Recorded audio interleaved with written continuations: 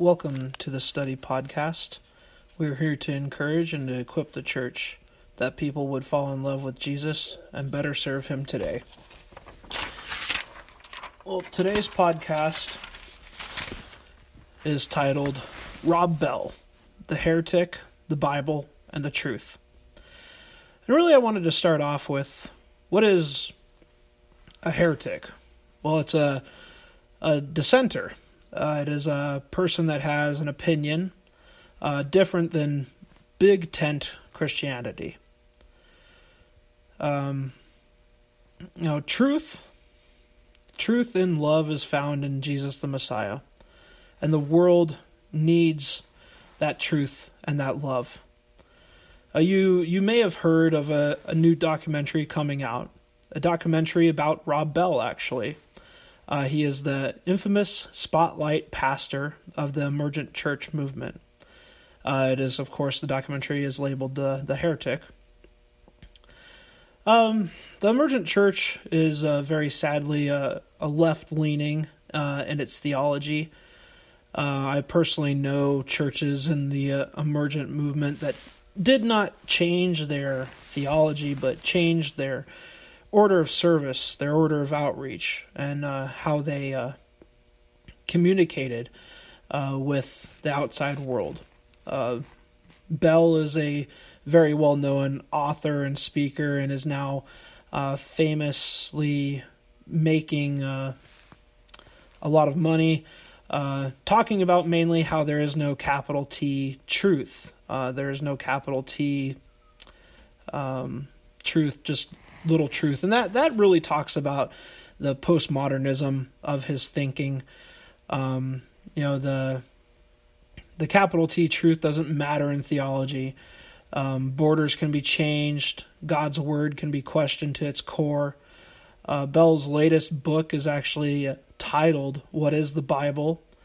This is the main question of this man. Through the main question, he questions the very core of even the core of Christianity, which is the Bible itself. Bell, along with other authors and speakers, have been making their big bucks, and sadly other pastors have as well, questioning a text that again and again is proven to be archaeologically sound, historically sound. And really the problem, as I've seen it, is not with evidence. The problem is with our hearts, that we are in rebellion towards God, which is Romans 5:10. Bell, and in some point, in a lot of points, he's very left in his leaning. Bell is yet another liberal that stands on the outside of Christianity, claiming that Jesus would be sick to his stomach and seeing what his people have done in his name. And I think some points here go to Bell and others because there are things that Christians support in a conservative manner that, it's like even reading the Bible, would kind of make me question those things as well. And we won't get into those issues today. We can talk about those elsewhere. The sad truth is that Bell and others openly change and challenge the very truth of God. And I think even, conservatives can do that too. It's not just the left. It's also the right. They change the very truth of God. They change the very character of God and the very character of God's will. This is not a battle over the interpreting, of a verse or a passage, but it is a struggle over the very core of what is Christianity is the question. Is it a old dogs go to heaven scenario, or is it a holy and loving and just God of the Bible? That is the big picture. The emergent movement has brought a lot of good questions about, how do we do church? How do we outreach a changing postmodern culture? The but the questioning of the core, the Bible, the core of Christianity, Bell is just another man who questions the very authority of God. It's like, it's taking the very thing that all of Western society is based on. And this is the interesting thing with postmoderns and other things about freedom of speech and very interestingly radical thinkers of dealing with social issues, of dealing with, we need to allow people to be tolerated and loved. These don't exist in other contexts other than a Christian context.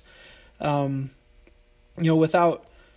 the truth of what the scriptures have given the West, there would be no room for postmodern thought in any other worldview.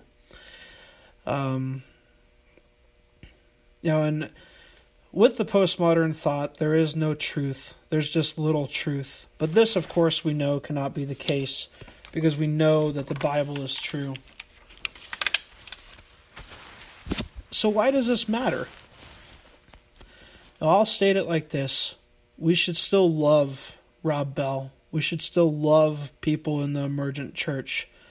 The big question right here is, do you pray for Rob Bell?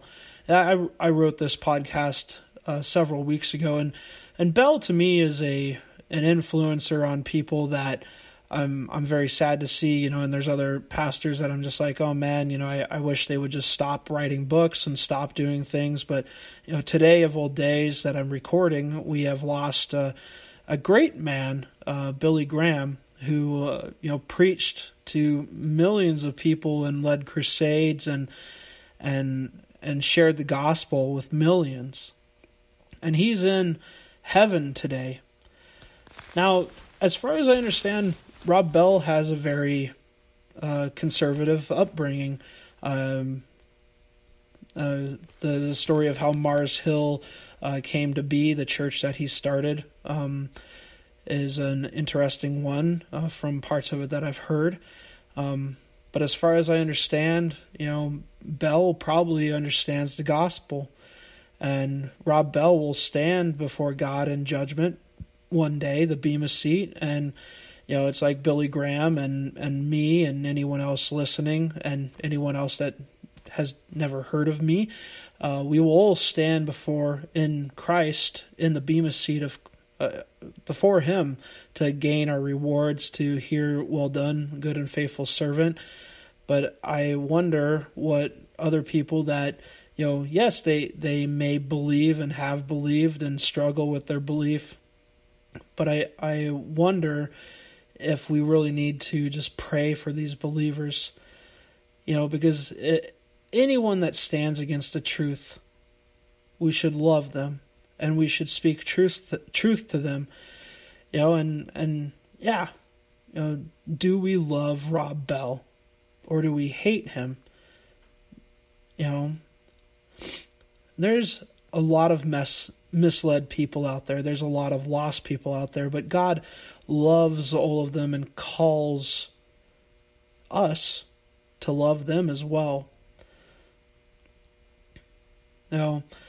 So how should we deal with Rob Bell and others? Well, first, we should love them.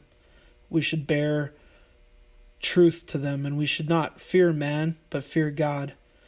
There's a lot of issues to deal with in our own world, but the Bible is what we need. 2 Timothy 3:16 states this. Let me turn there.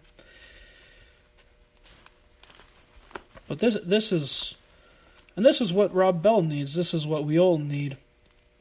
And it says in 2 Timothy 3:16, "For all Scripture is breathed out by God and is profitable for teaching, for reproof, for correction, and for training in righteousness, that the man of God may be complete, equipped for every good work." That's what Scripture can give us. Descriptive passages throughout history can give us ways to deal with issues, ways not to deal with issues, and prescriptive passages can tell us what not to do and what to do. This is the deal. Do we believe the Bible over men? The Bible is breathed out from the very mouth of God, and it is profitable. It is of good use. It can teach us. It can show us why and what we should believe in about Jesus, about knowing that we're saved, about growing and walking in the Lord. It tells us when we're wrong, and it shows us how to walk rightly. It trains us, and it readies us to live in righteousness today. So we can be complete and ready for all good works. In the Bible we find a love letter. For God so loved the world that he sent his only begotten Son, that whoever believes shall not perish, but have everlasting life. We see that the Bible is a sword ready to cut us to the bone, that it is living and active, and that it can penetrate through flesh and marrow and bone, and that it is breathed out by God, ready to be read by man. I pray for Rob Bell, and I pray for other, quote unquote, postmodern Christians that think that they have it all together. I pray for conservative Christians that think that they have it all together. I pray that people would stop and read their Bible and know Jesus is God. I really want to suggest a book right here. I haven't really suggested any books lately, but if you're really wondering about this situation and just like, can I understand more about the emergent church and what's going on there, well, I would say to read Why We're Not Emergent by Kevin D. Young. It's a really good book. I highly recommend it on this subject. And it was written way back in the day when the emergent church was a big thing. I really feel like maybe the debate has gone away to a point, but especially with different documentaries coming out and different things being written out and books coming out, it seems to reignite some old conversations. And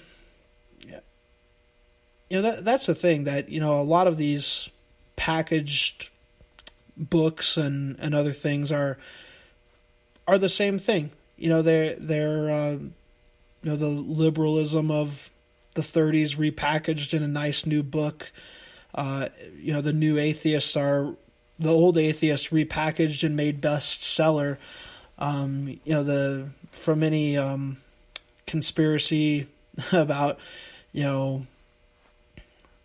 Jesus or about Christianity is repackaged from another century. A lot of these things, and especially if you dig into Christianity and dig into the questions about the empty tomb and all these other things, you'll find that people throughout the centuries have been trying, and I think even our century tries to disprove.